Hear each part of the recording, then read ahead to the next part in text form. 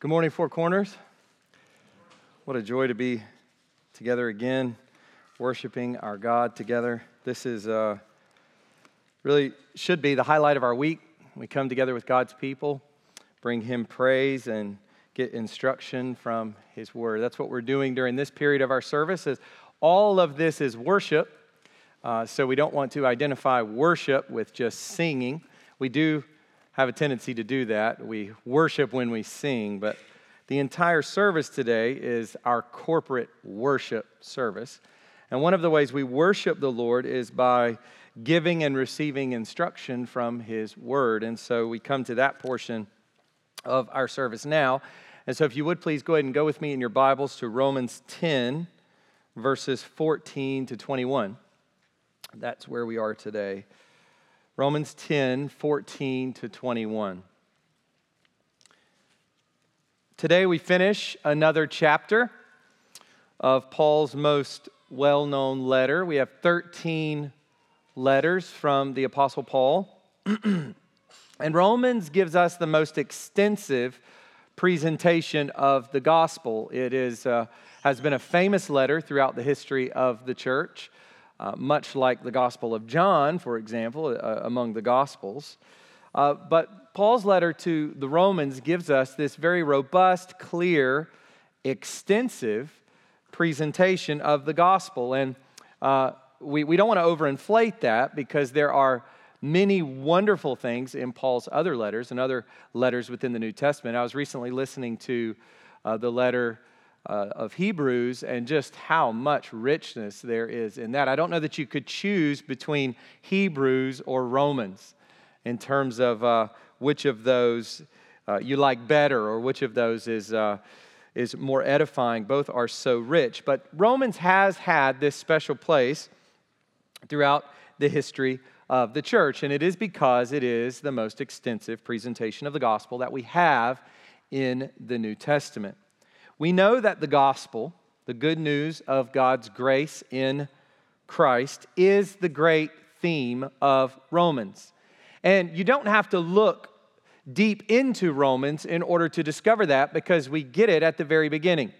So in the very first few verses, Paul introduces himself, Paul, a servant of Christ Jesus, called to be an apostle, set apart for the gospel of God. So he starts very first verse with the gospel, and then he spends the next two verses explaining the gospel. Verse 2, which he prepared beforehand, and then in verse 3, concerning his son. And so at the very beginning of the letter, we get that we're told that this whole letter is going to be about the gospel. And then we find in chapter 1, verses 16 to 17, those wonderful words that really form the theme of the letter. For I am not ashamed of the gospel. And then he goes on once again to explain it, which God prepared beforehand. That was from the previous one. But which is the power of God for salvation for everyone who believes. And then he goes on to explain how the righteousness of God is granted to us by faith. And so we know that this letter to the Romans is all about the gospel. Paul was a gospel man. His entire life revolved around the gospel of God's grace in Christ. This was the theme of his life, the theme of his most extensive letter. And so let me just ask you this, is this the theme of your life?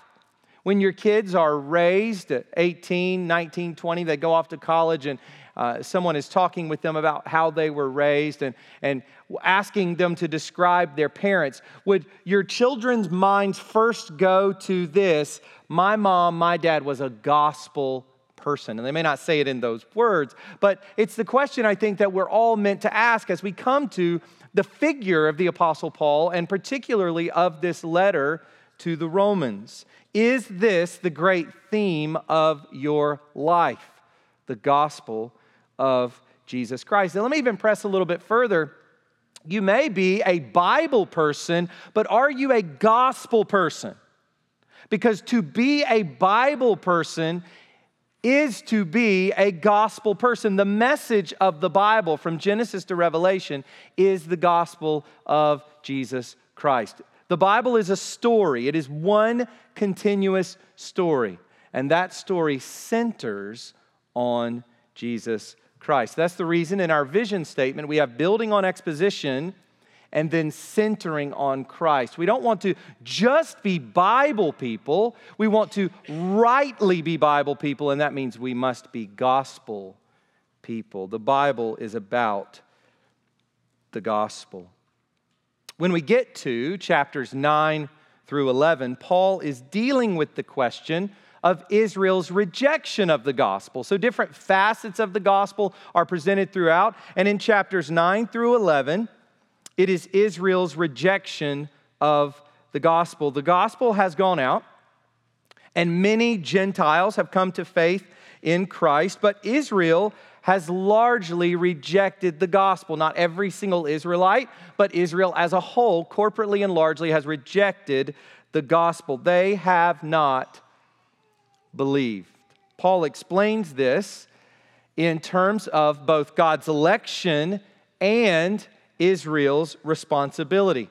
Why is it that Israel has not believed? Why have they rejected the gospel? These are two sides of the same coin: God's electing purposes and Israel's responsibility. So that leads us to ask the question, what did Israel do? In what way were they culpable? In what way were they the source of their own rejection of Christ or of the gospel? And this question is what we've been looking at for the last few weeks. What did Israel do in terms of rejecting the gospel? And just to sum it up briefly, they pursued right standing with God by their own works rather than by faith. They sought righteousness by the law rather than by Christ. And so think about it this way. In place of believing, they put doing, and in place of Christ, they put the law. Theirs was a religious rejection. And as we saw last week, they chose justification by law keeping rather than justification by faith. They were seeking rescue or salvation by doing rather than believing. And this applies to all people of all time. We're dealing with something in Romans 9 through 11 very specific. And that's why sometimes it seems a bit tedious, because the application of it sometimes is not immediate to us. We're dealing with something very specific in Romans 9 through 11 that has to do with redemptive history. It has to do with what is happening when the gospel comes on the scene, preached explicitly, Christ crucified, raised. When that gospel is going out in the first century, we're dealing with this phenomenon of Israel's rejection of that gospel. But these are truths that we can apply throughout history, and the Reformers picked this up from their Roman Catholic context, and they made the point, look, doing is not the way to be right with God. Believing in Christ is the only way to be right with God. And so anytime we come to material like this, we have to process in our own minds and ask in our own hearts, am I relying on doing rather than believing? And to rely on believing is not to rely on the sincerity and generation of your own faith. It is to rely on Christ. To believe by nature, by definition, is to look away from yourself to the object of your faith, which is Christ. It's the opposite of doing. Doing to be saved is focused on yourself. Believing unto righteousness is to look to God rather than self. We are rescued by believing, not by doing. And I hope if there's anyone among us who's been here for the last few weeks who thinks that they are going to stand before God and be able to give an account of their deeds, and that on that account, God is going to let you in, I pray that the Lord is using these sermons and using these passages to break that apart for you, to help you to see that there is no way that you could earn God's favor. There's no way that you could please Him unto salvation. It is not doing, but believing. And this theme of Israel's rejection, this theme of Israel's responsibility, this theme of doing versus believing continues in our passage today with a focus on hearing the gospel but not believing in it. Israel heard the gospel but did not believe. And so the title for the sermon this morning is Hearing Without Believing. There's a lot of repetition in this portion of the letter, but Paul is coming at this from various angles as he considers the rejection of Israel. We're going to break this passage up today. We're going to take on the whole passage, verses 14 to 21, but we're going to break it up into two parts, and these are our 2 points if you're writing them down. So first, the path of response, and second, the problem of rebellion. As he considers Israel hearing without believing, these are the two parts to this text as he explains it, the path of response and the problem of rebellion. So let's now go and read this passage and the passage before it. So if you would please stand with me as we read God's word. We're going to go back to chapter 9, verse 30. And I pray, as we've done before, that you will piece all of this together in your own mind, that you will let the apostle explain himself to you before I try to explain what he's saying. Because that's all I'm trying to do up here, is just explain what this inspired writer of Scripture has said to us under the inspiration of the Holy Spirit. So let's hear his logic.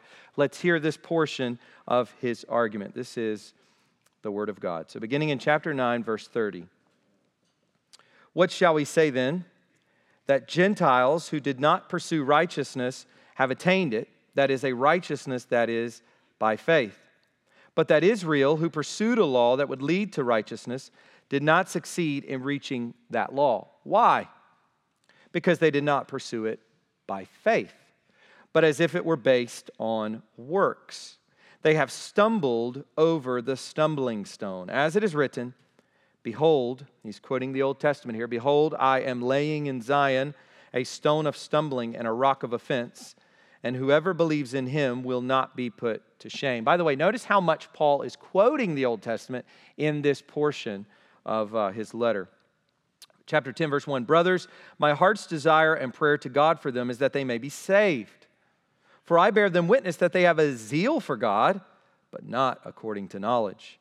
For being ignorant of the righteousness of God and seeking to establish their own, they did not submit to God's righteousness. For Christ is the end of the law for righteousness to everyone who believes. Verse 5, for Moses writes about the righteousness that is based on the law, that the person who does the commandments shall live by them.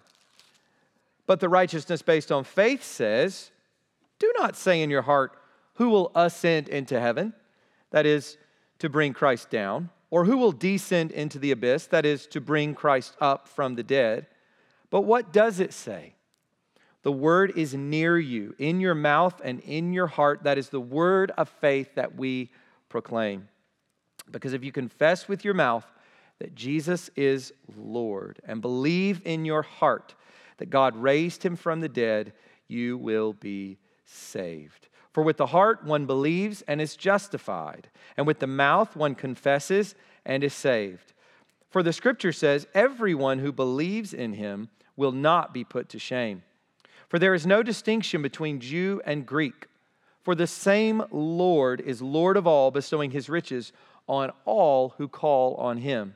Here's that wonderful verse, for everyone who calls on the name of the Lord will be saved. What a wonderful promise. And then our passage for today. How then will they call on him in whom they have not believed? And how are they to believe in him of whom they have never heard? And how are they to hear without someone preaching? And how are they to preach unless they are sent? As it is written, how beautiful are the feet of those who preach the good news. But they have not all obeyed the gospel. For Isaiah says, Lord, who has believed what he has heard from us? So faith comes from hearing, and hearing through the word of Christ. But I ask, have they not heard? Indeed, they have. For their voice has gone out to all the earth, and their words to the ends of the world. But I ask, did Israel not understand? First, Moses says, I will make you jealous of those who are not a nation. With a foolish nation, I will make you angry. Then Isaiah is so bold as to say, I have been found by those who did not seek me. I have shown myself to those who did not ask for me. But of Israel, he says, all day long I have held out my hands to a disobedient and contrary people. And let me just read the first verse of chapter 11. I ask then, has God rejected his people? By no means. After all that's been said, after all of the sin that we've been discussing of Israel, has God thrown his people away? Have they stumbled in order that they might fall? And Paul's going to spend chapter 11 answering that question. So you can go ahead and be seated at this point. Let's go to God in prayer and ask for his blessing on our time together.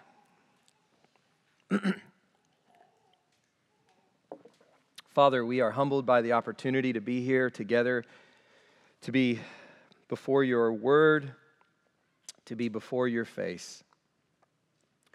God, in every humble gathering of your people, there are infinitely important eternal things happening. Lord, we recognize that there are angels who are looking into the work that you are doing among us this morning. Heavenly beings, the likes of which if we saw with our eyes, we would be terrified and amazed. They are intrigued by what is happening among us this morning. God, what an unfathomable reality that is. God, how weighty.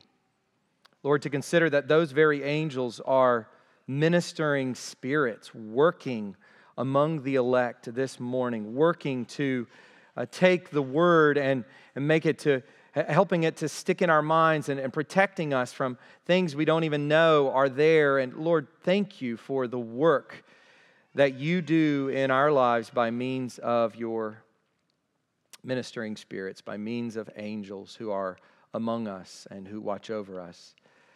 And yet, Lord, we think this morning of the writer of Hebrews as he describes Christ, much greater than an angel, that he is the God-man. He is God with us, and he is our focus this morning. It is he that guides us. Lord, we thank you that he is with us right now as we come to this word from you, Lord, as we consider Jesus' words, my sheep hear my voice, and I know them, and they follow me. Lord, we recognize that your Son speaks to us this morning through his word. Where your word reigns, Christ reigns. Where your word speaks, Christ speaks. And so, Father, we pray that we would be those who hear him and do his word as he describes in the Sermon on the Mount, those who build our lives on the rock and not on sinking sand. Help us to be hearers this morning and then to go and do as we have been told by our Father. Lord, we thank you that you are with us. We thank you that your Spirit is guiding this service, and we pray that he would guide now the preaching of your word, that he would guide the preaching and the hearing. We pray for our children in the back, and we ask, Lord, that as they are learning your word this morning, God, that you would regenerate their hearts. We pray that you would grant them wisdom, that you would strengthen their character, that you would give them insight into the rebelliousness and idolatry of their own hearts, that they would begin to see themselves from your perspective, God, but they would recognize that you have made a way for them to be saved. You have sent your Son, that the idolatry and rebelliousness and selfishness of their hearts can be forgiven and their hearts can be changed. God, I pray that you be merciful to our kids, that you be merciful to us. And we pray this through Christ our Lord. Amen. So we come first this morning to the path of response. So go ahead and look with me at verses 14 to 17. And we'll come back to verse 16. We're not going to give a lot of attention to that at this point. Verse 16 will factor into the next point. But I want to take this entire chunk together. So verses 14 to 17. How then will they call on him in whom they have not believed? And how are they to believe in him of whom they have never heard? And how are they to hear without someone preaching? And how are they to preach unless they are sent? As it is written, how beautiful are the feet of those who preach the good news. But they have not all obeyed the gospel. For Isaiah says, Lord, who has believed what he has heard from us? So faith comes from hearing, and hearing through the word of Christ. It's very interesting here. Paul gives us the anatomy of gospel response. The anatomy of gospel response. This is the path of gospel response. That's the reason I've entitled the point, The Path of Response. Remember from last week, the one way. We talked last week about two voices and one way. There is one way. This is the one way. This is how it happens. This is the background material from verse 13. As we're reading through the verses I just read, we are getting background material for verse 13. By the way, remember that these verses just flow, right? So in preaching, you're trying to figure out how to divide the text up and present it, but there is no, it's not as though you would have read this letter early on. You know, the congregation, when Phoebe from Kincry brought the letter to the church in Rome, and they would have read it, they would have just kept going from verse 13 to 14. Verse 13 ends, everyone who calls on the name of the Lord will be saved. And then you get the background material for the calling on the Lord and being saved. You get that here in verses 14 to 17. How is it that people come to call on the name of the Lord and be saved? Paul gives the answer in these verses. How is it that you came to call upon the name of the Lord and be saved? How is it that anybody you've ever known who is a Christian came to call upon the name of the Lord and be saved? And before we look at the details, notice Paul does this sort of thing with his language. How can this happen without this? So if you follow the way he's asking these questions, he's basically saying, how can this happen without this? And how can this happen without this? And how can this happen without this? And this line of questioning is meant to show us the necessity of these things. In other words, what Paul lists in verses 14 and 15, and then understanding it in light of verse 17, what Paul lists there, those are necessary elements. Paul is describing the necessity of these things. This is how people come to be saved. This is the way the sovereign God does it. Now let me say this. When we analyze the practical inner workings in human experience and in the human heart of how it is that a person comes to be saved, we are not detracting anything from God's sovereignty. Nothing is being taken away from God's sovereignty. God sovereignly uses means to accomplish his sovereign purposes. And so what we are seeing here is that on the human level, this is the way it goes down. This is the way the sovereign God saves people. Let me give you a quote from Calvin on this point. He says, considering these verses, the gospel does not fall like rain from the clouds, but is brought by the hands of men wherever it is sent from above. It is brought by people. And isn't it amazing, just to pause for a second, I realize God uses us unto the salvation of people. Isn't that amazing? I mean, some of you have led people to the Lord, and we hear, I had a professor one time who used to always talk about winning people to the Lord. Used to make me a little uncomfortable, but I get what he was saying. I mean, that's what happens practically is God uses us, Christians, as a means of bringing people to salvation. How incredible is that? That the sovereign King of the universe would use fallible people like us to see people saved and to come into the kingdom. We know from Romans 1 what people do with natural revelation. So, you've oftentimes heard the question of, what about that villager in some far-off distant place who's never heard the gospel, but he in his heart sincerely reaches out to take hold of God, and maybe he will make it. He never heard the gospel, he never heard Christ, but maybe he will make it there in the end. Well, the problem with that is what Romans 1 says about all humanity, all people. There is no such thing as the distant villager who is doing what I just described. It does not exist on planet Earth. It has never existed on planet Earth. All humanity does what we find in Romans 1. With natural revelation, they suppress the truth and replace God with the creature. Everywhere you go, no matter how nice they may be, they are suppressing the truth of God, and instead of worshiping their Maker, they are replacing Him with the creation. So people do not call upon the Lord simply based on what they see in nature. That does not happen. It does not happen. They need to hear the gospel. They need to hear the message of Jesus Christ and Him crucified.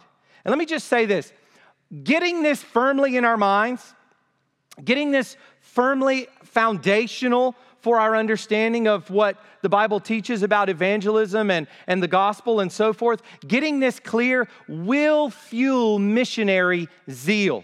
Where this is unclear, there will be a decrease in missionary zeal. This has driven missionaries from all over the world to forsake all, to take the gospel to peoples who have never heard of the love of Christ. They have never heard that God sent His own Son into the world to save sinners, and that whoever believes in Him will not perish, but have eternal life. They need to hear the gospel. It's not going to fall on them like rain. They're not going to see a tree or the sun or a cricket and think, glory to God. They're going to replace God with creation. And that is precisely what Paul so clearly says in Romans 1. So what does he say? We get that preliminary point in place. What does Paul say here? Well, in verses 14 to 15, he gives a series of steps, a chain of events that culminates in a person's salvation.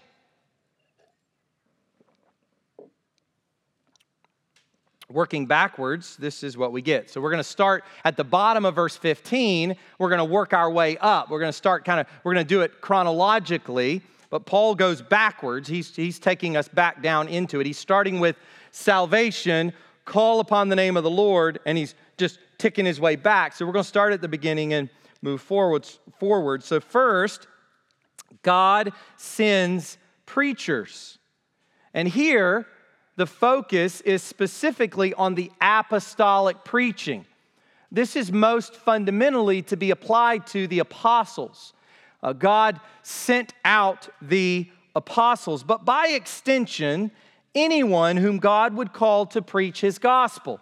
We would have to extend it beyond just the apostles. But most fundamentally, what we find here is the apostolic ministry. God appointed the apostles and sent them out to preach. God appointed them in sending His Son to choose them. Christ chose them and sent them out. The Holy Spirit came upon them and empowered them for their apostolic ministry. The triune God called these apostles. So first, God sends preachers. Second, the preachers go out and preach the message. And Paul quotes Isaiah 52:7 and saying, how beautiful are the feet of those who preach the good news. The arrival of gospel preachers is so beautiful because the message is so good. One commentator said it's not that the feet of these preachers is so beautiful. There are many different looking feet going out into the world declaring the gospel. But what is so beautiful is the fact that God's righteousness given to sinners through Christ is going out into the world. And where that is being preached, where the good news is being preached, there is salvation. And I think this leads us to have great gratitude. Gratitude for all those who've brought the gospel to us. You know, those of us in this room who are believers and Christians, we can look back on our lives and we can see people who've brought the gospel to us, and specifically those who brought the gospel to us when we were converted, whether it was sitting under the ministry of a pastor, or it was a youth worker, or someone at a camp, or it was someone who was mentoring you or speaking into your life, or someone in your family or your parents. Whoever it is, this should bring us to a point of gratitude, thanking God for the preaching of His gospel that has gone on and led to us being here. In other words, we're not here in a vacuum. We're not here singing God's praises, delighting in His glory, loving His word in a vacuum. God has used people. He has used people in our lives, and that motivates us to be those very same people whom God uses in the lives of others. That He would do this work in their hearts as well. By the way, this also sends us into church history. You know, those of you who think church history is boring, and I will be honest, you know, I've been listening to this history of Christianity for a while, and there is a point in the Middle Ages where, now I love medieval history, but there's a point where all the various popes are being described, and I'm like, man, this is getting kind of boring. All of the political inner workings of the papacy in medieval Europe. But apart from that, perhaps, and maybe other little bits, we go back to church history out of a sense of gratitude because we recognize that God has, through these people in history, brought us to the point that we are now. Think about those first missionaries to the Anglo-Saxons. Many of us descend from them, and we think about those first missionaries in the early Middle Ages who brought the gospel to the British people, to the British Isles, ultimately leading to many of us being here today preaching and teaching and singing of God's glorious grace. Another implication for us, I think, from this is that preaching is at the center of the life of the church. We see that here, right? How is it that God saves? He does by means of this hearing of the gospel, and ultimately that is traced back to, as Paul describes it here, gospel preaching. Preaching must be at the center of the life of the church. This is God's great means of bringing about salvation in the hearts of people. And this is one of the reasons why our very first point on our vision statement is building on exposition.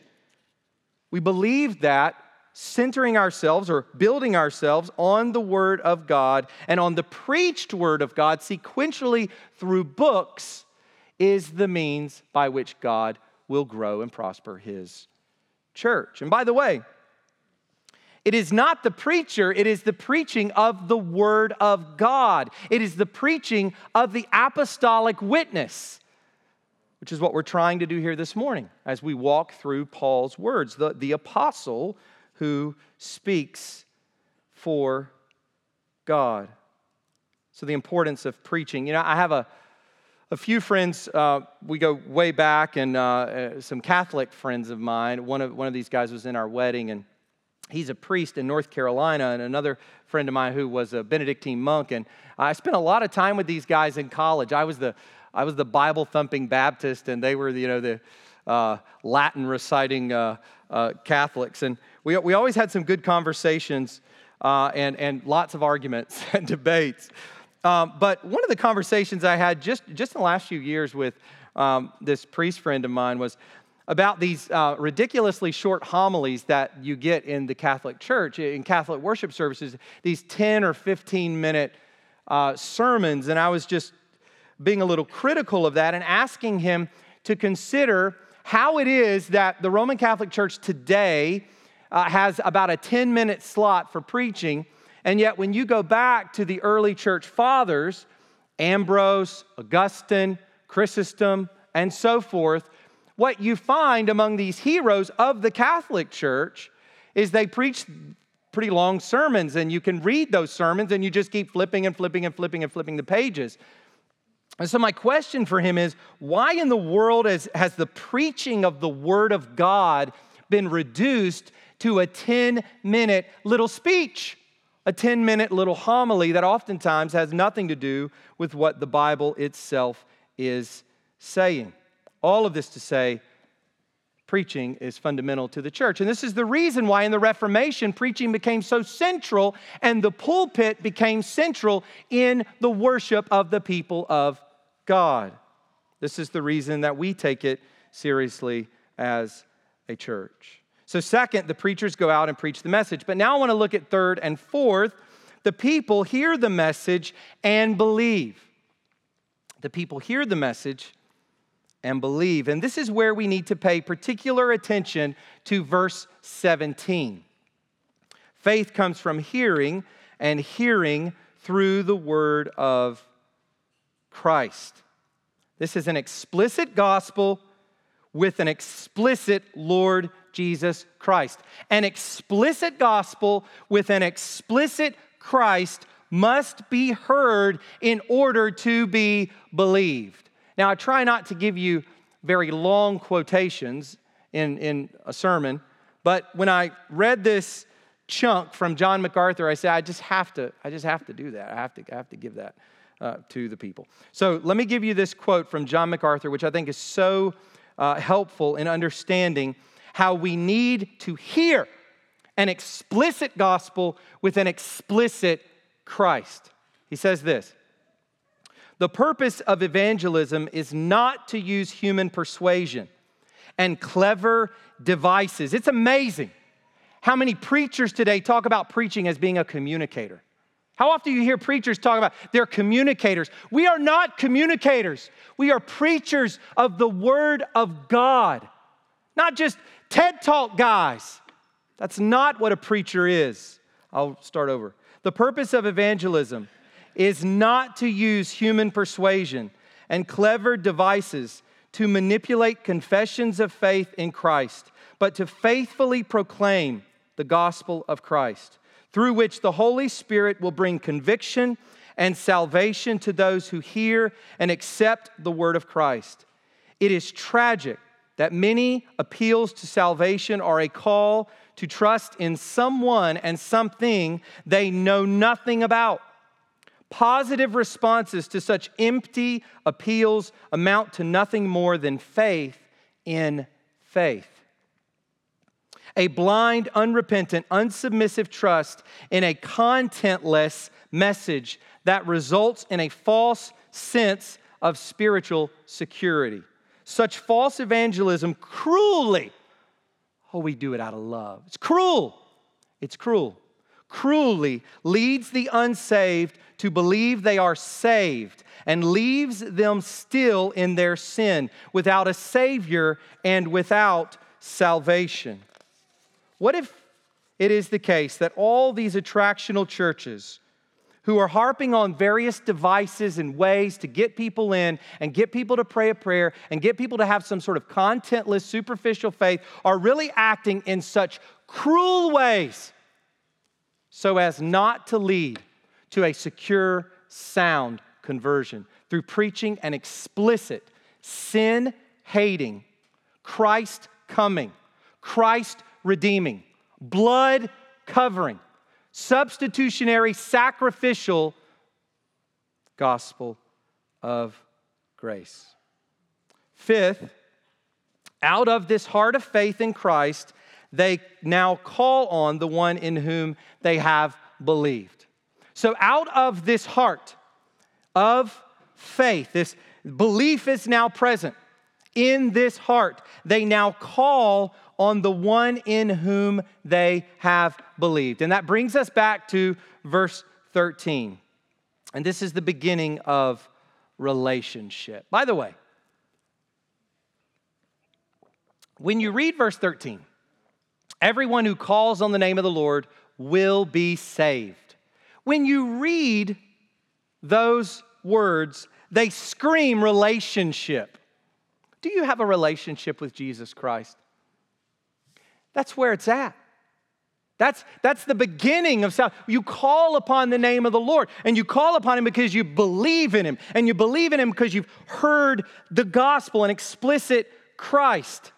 And you hear because there has been preaching, and that has happened because of God's sovereign call and God's sovereign sending and choosing and so forth. Do you know Jesus?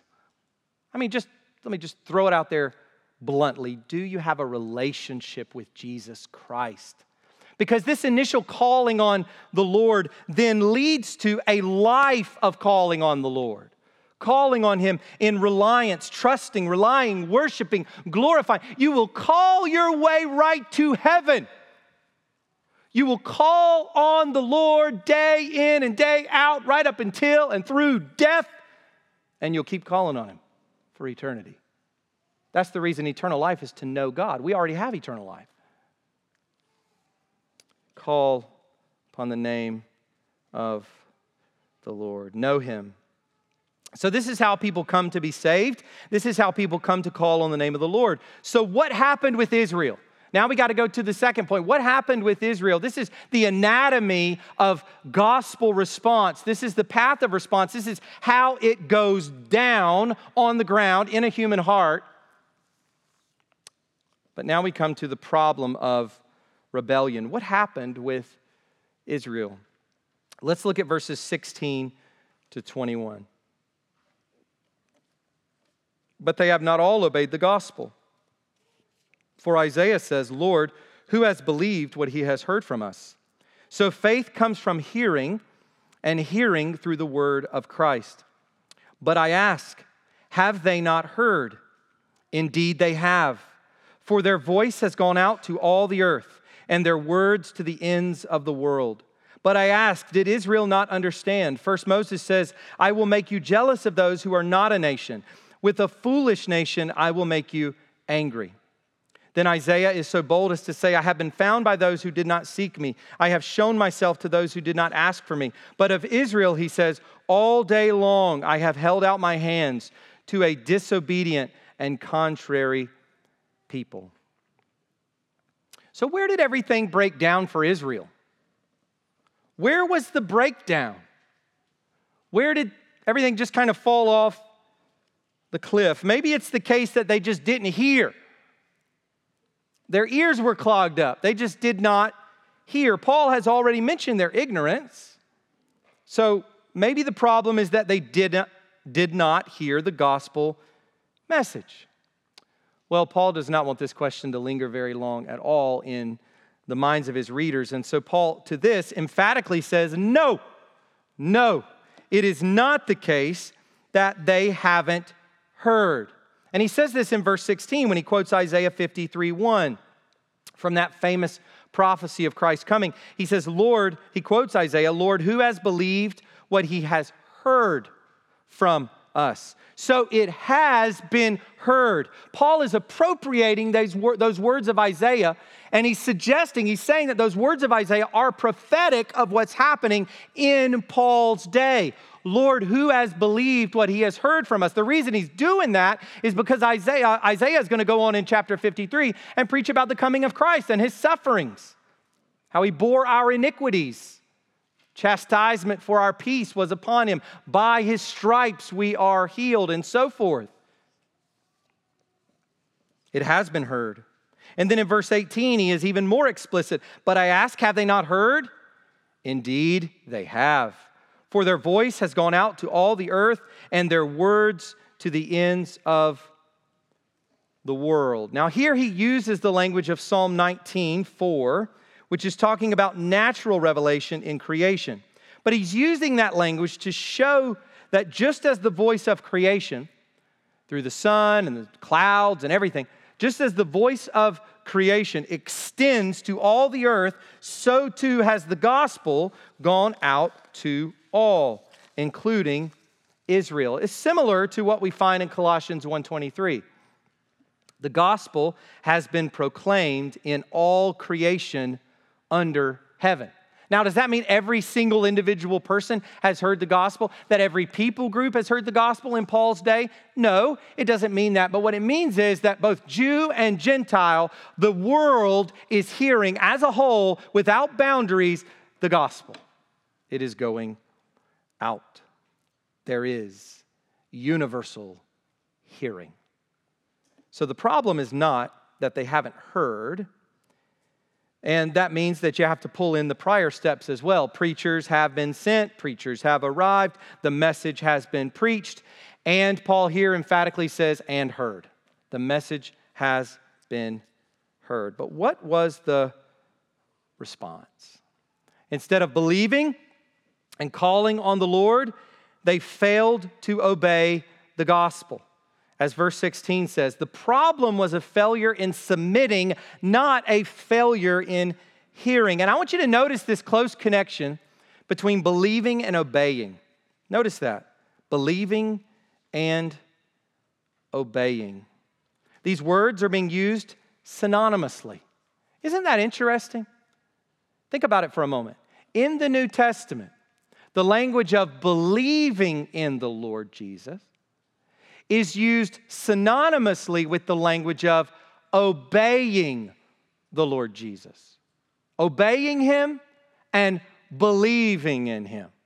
And that helps us have a fully orbed understanding of what it means for a person to really come to faith in Christ. You know, in some circles, the way the gospel is presented, you would think that it's just simply just say, okay, Jesus, I believe in you, period. But there is always in biblical faith, in confessing Jesus as Lord and believing in your heart that God raised Him from the dead, there is always housed in biblical faith also repentance. Repent and believe. We must turn away from sin in order to put our confidence in Christ. Turning away from sin and believing on the Lord Jesus are one and the same act. We obey Him, we believe in Him. We see that these words are used together. Let me just give you a few instances just in Romans. So Romans 1:5, Paul's preaching was to bring about the obedience of faith. And then chapter 6, verse 17, thanks be to God that you who were once slaves of sin have become obedient from the heart to the standard of teaching to which you were committed. And that also tells us that faith is not just mental assent. Faith is not just reciting the creeds. It's not just saying, okay, Jesus came, check. There's one God, check.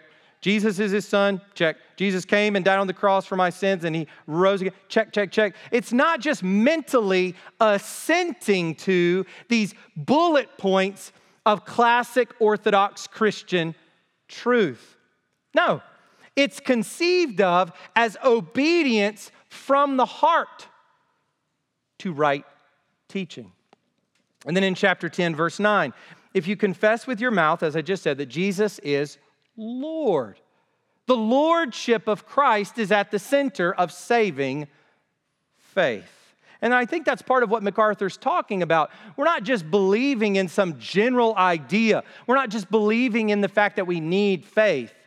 We're believing in a very specific person who is the God-man who came in space and time, 1 Corinthians 15, and He did things for us. He died, He rose, and as Hebrews describes so beautifully, he's passed through the heavens. He's ascended and He sat down at the right hand of the Father. He's coming again. This is the Christ that we must believe in. Israel's ultimate problem was rebellion against this king. They did not submit to the loving rule of the Lord Jesus. And that is what it means to accept Jesus as your Savior. Let me ask you this question. Have you accepted Jesus as your Savior?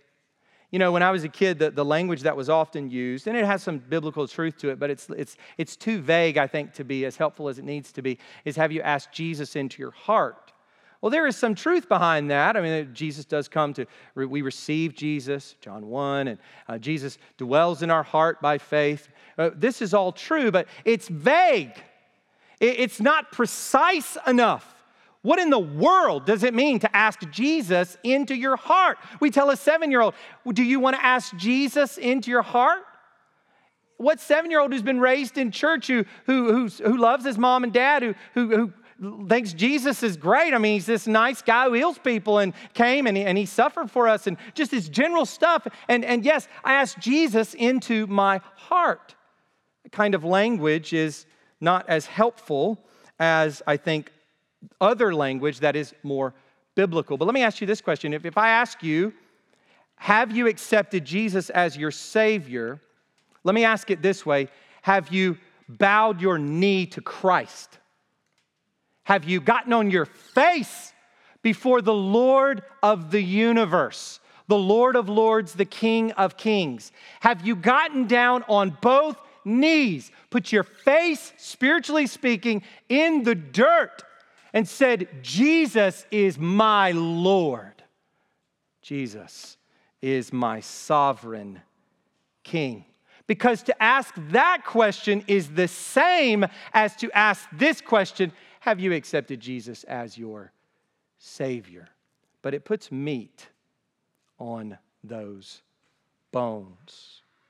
Paul finishes in verses 19 to 21 by explaining that Israel knew from their scriptures that the gospel had been proclaimed, that it was going out to all the earth, that it was including the Gentiles, and that it would provoke Israel to jealousy. He first quotes Moses, and then he quotes Isaiah. So let me read those last 3 verses to you again, verses 19 to 21.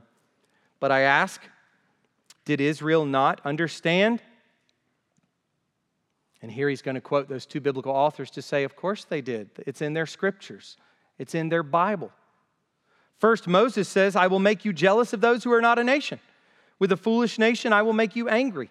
Then Isaiah is so bold as to say, I have been found by those who did not seek me, that's the Gentiles, and I have shown myself to those who did not ask for me. But of Israel, he says, all day long I have held out my hands to a disobedient and contrary people. So there's the issue. Before we get into chapter 11 and we see the pure mercy of God.